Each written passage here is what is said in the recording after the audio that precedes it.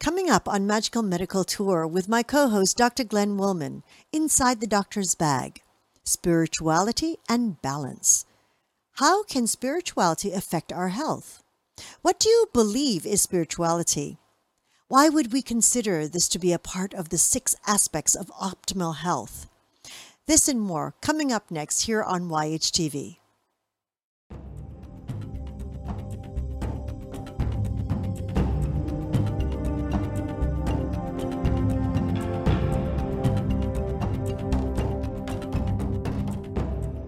This week's episode is brought to you by Support the Mountains Herbal Parasite Cleanse.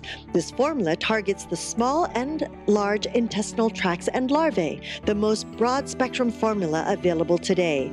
100% organic, formulated by Dr. Mikio Sankey, author of the Esoteric Acupuncture series. For 10% off your first bottle, visit shopyogahub.com and use the coupon code CLEANSE at checkout. Hello and welcome to YHTV's Magical Medical Tour. I'm Christina Suzuma, your co-host for this program. And today we are continuing to delve into the doctor's bag for Dr. Glenn Woolman's 6 aspects of optimal health. And today's topic is spirituality. I bet you didn't think that that would be one of them. And here with us is our Dr. Glenn Woolman. What's up, Doc? Oh, greetings, everyone, and welcome to Magical Medical Tour.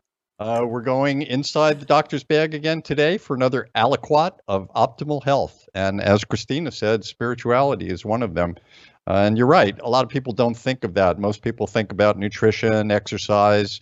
Maybe people are starting to think more about sleep and stress, but spirituality for me is one of them. And I came across that in terms of the way I dealt with people in the emergency department all the time.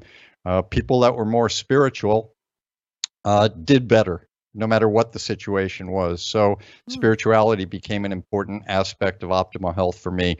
And what spirituality is not necessarily is a religious practice, although a religious practice can be part of spirituality. But spirituality for me has 3 parts to it. One is the awareness, the second is the manifestation, and the third is the practice. So what do I mean by that?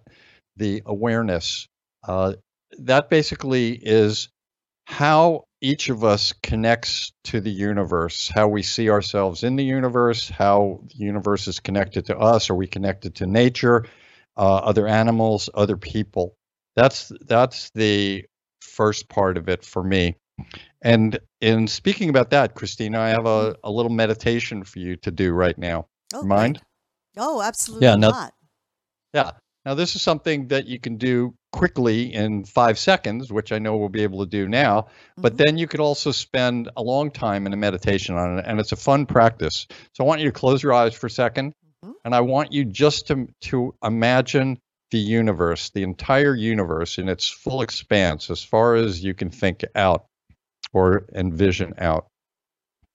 And when you have that picture, then see yourself in that universe. And that's the key. Picture yourself within that universe.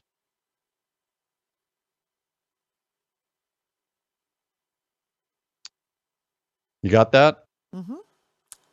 Okay, now I want you to change, and I want you to picture yourself, your entire being. Picture everything that you are, physically, mentally, spiritually, all of that. And then I want you, after you get that, I want you to picture the universe inside of you.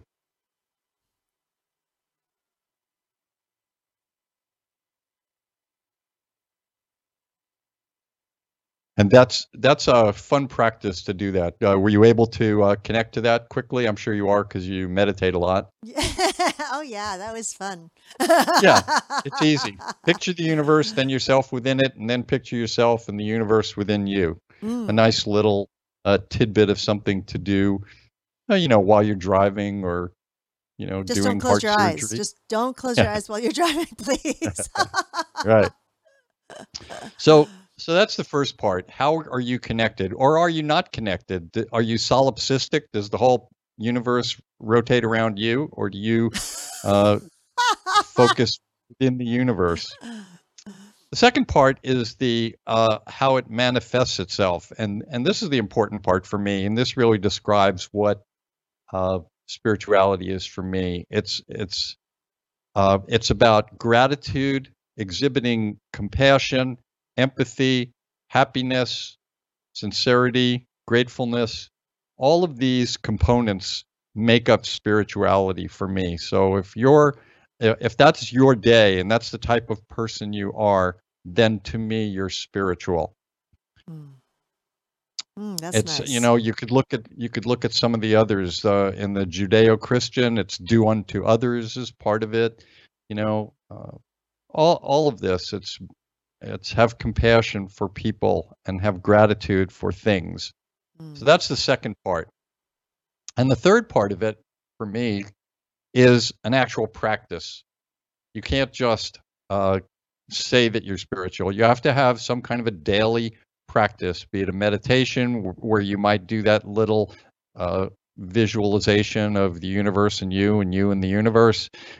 Some people on our show that we've interviewed have a practice where every morning they wake up and list a few things that they're grateful for, or they talk about how they want to have a specific type of day, or at night they talk about what did I have gratitude for today, or what my accomplishments were today. So you need to have some kind of a daily practice for your spirituality. Nice. What's yours, Christina? What's mine? Usually it's meditation. But it's not just at the end of the day, it's during the day. Yeah. During the day, the morning, yes, it's and especially at moments where things might get heightened in the day, where they're aggravating or heightened in those not so productive ways. I think that's when the meditation comes in deep. And also, I believe that, I was raised Catholic. So, there is that component of prayer that is very interesting. I think I say that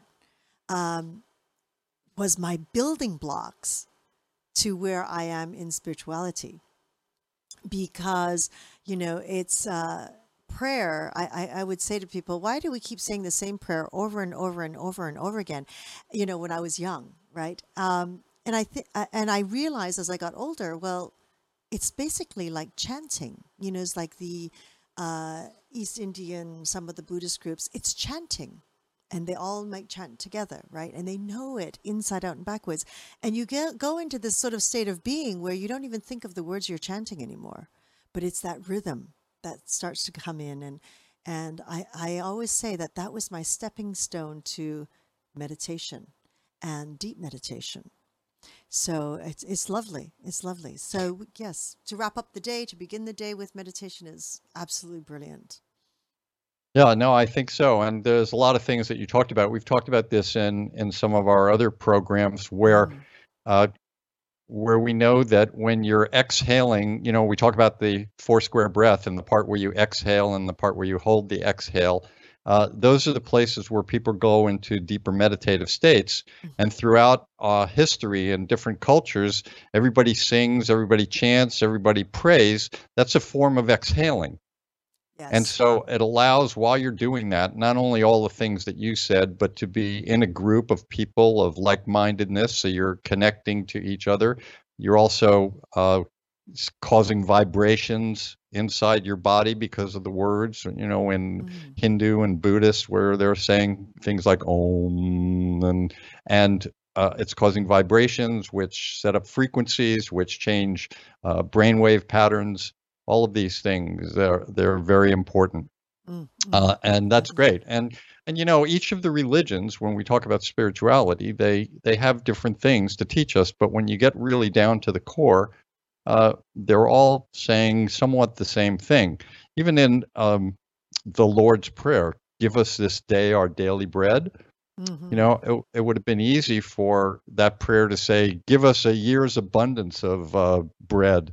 But no, instead, give us, it's about today, be in the present, be now. Today is what we're involved in. And we could talk about being in the present. That has a whole set of circumstances that can be addressed and have been addressed by us at many Mhm. times.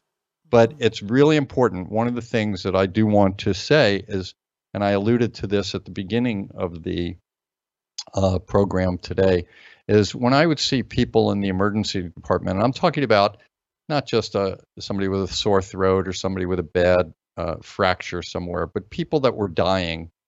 And it became obvious that they were dying and that they were never leaving the emergency department. And it was going to happen within minutes or an hour or so.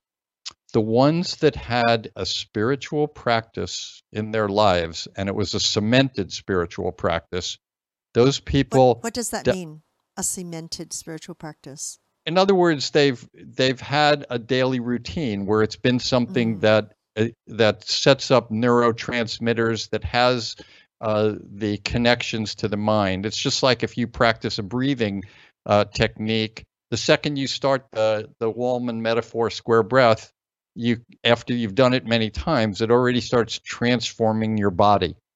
So if the people that came into the emergency department that never had a spiritual practice, and in that moment were searching for one, which is I guess at any point, sometimes it does help, at least near the end.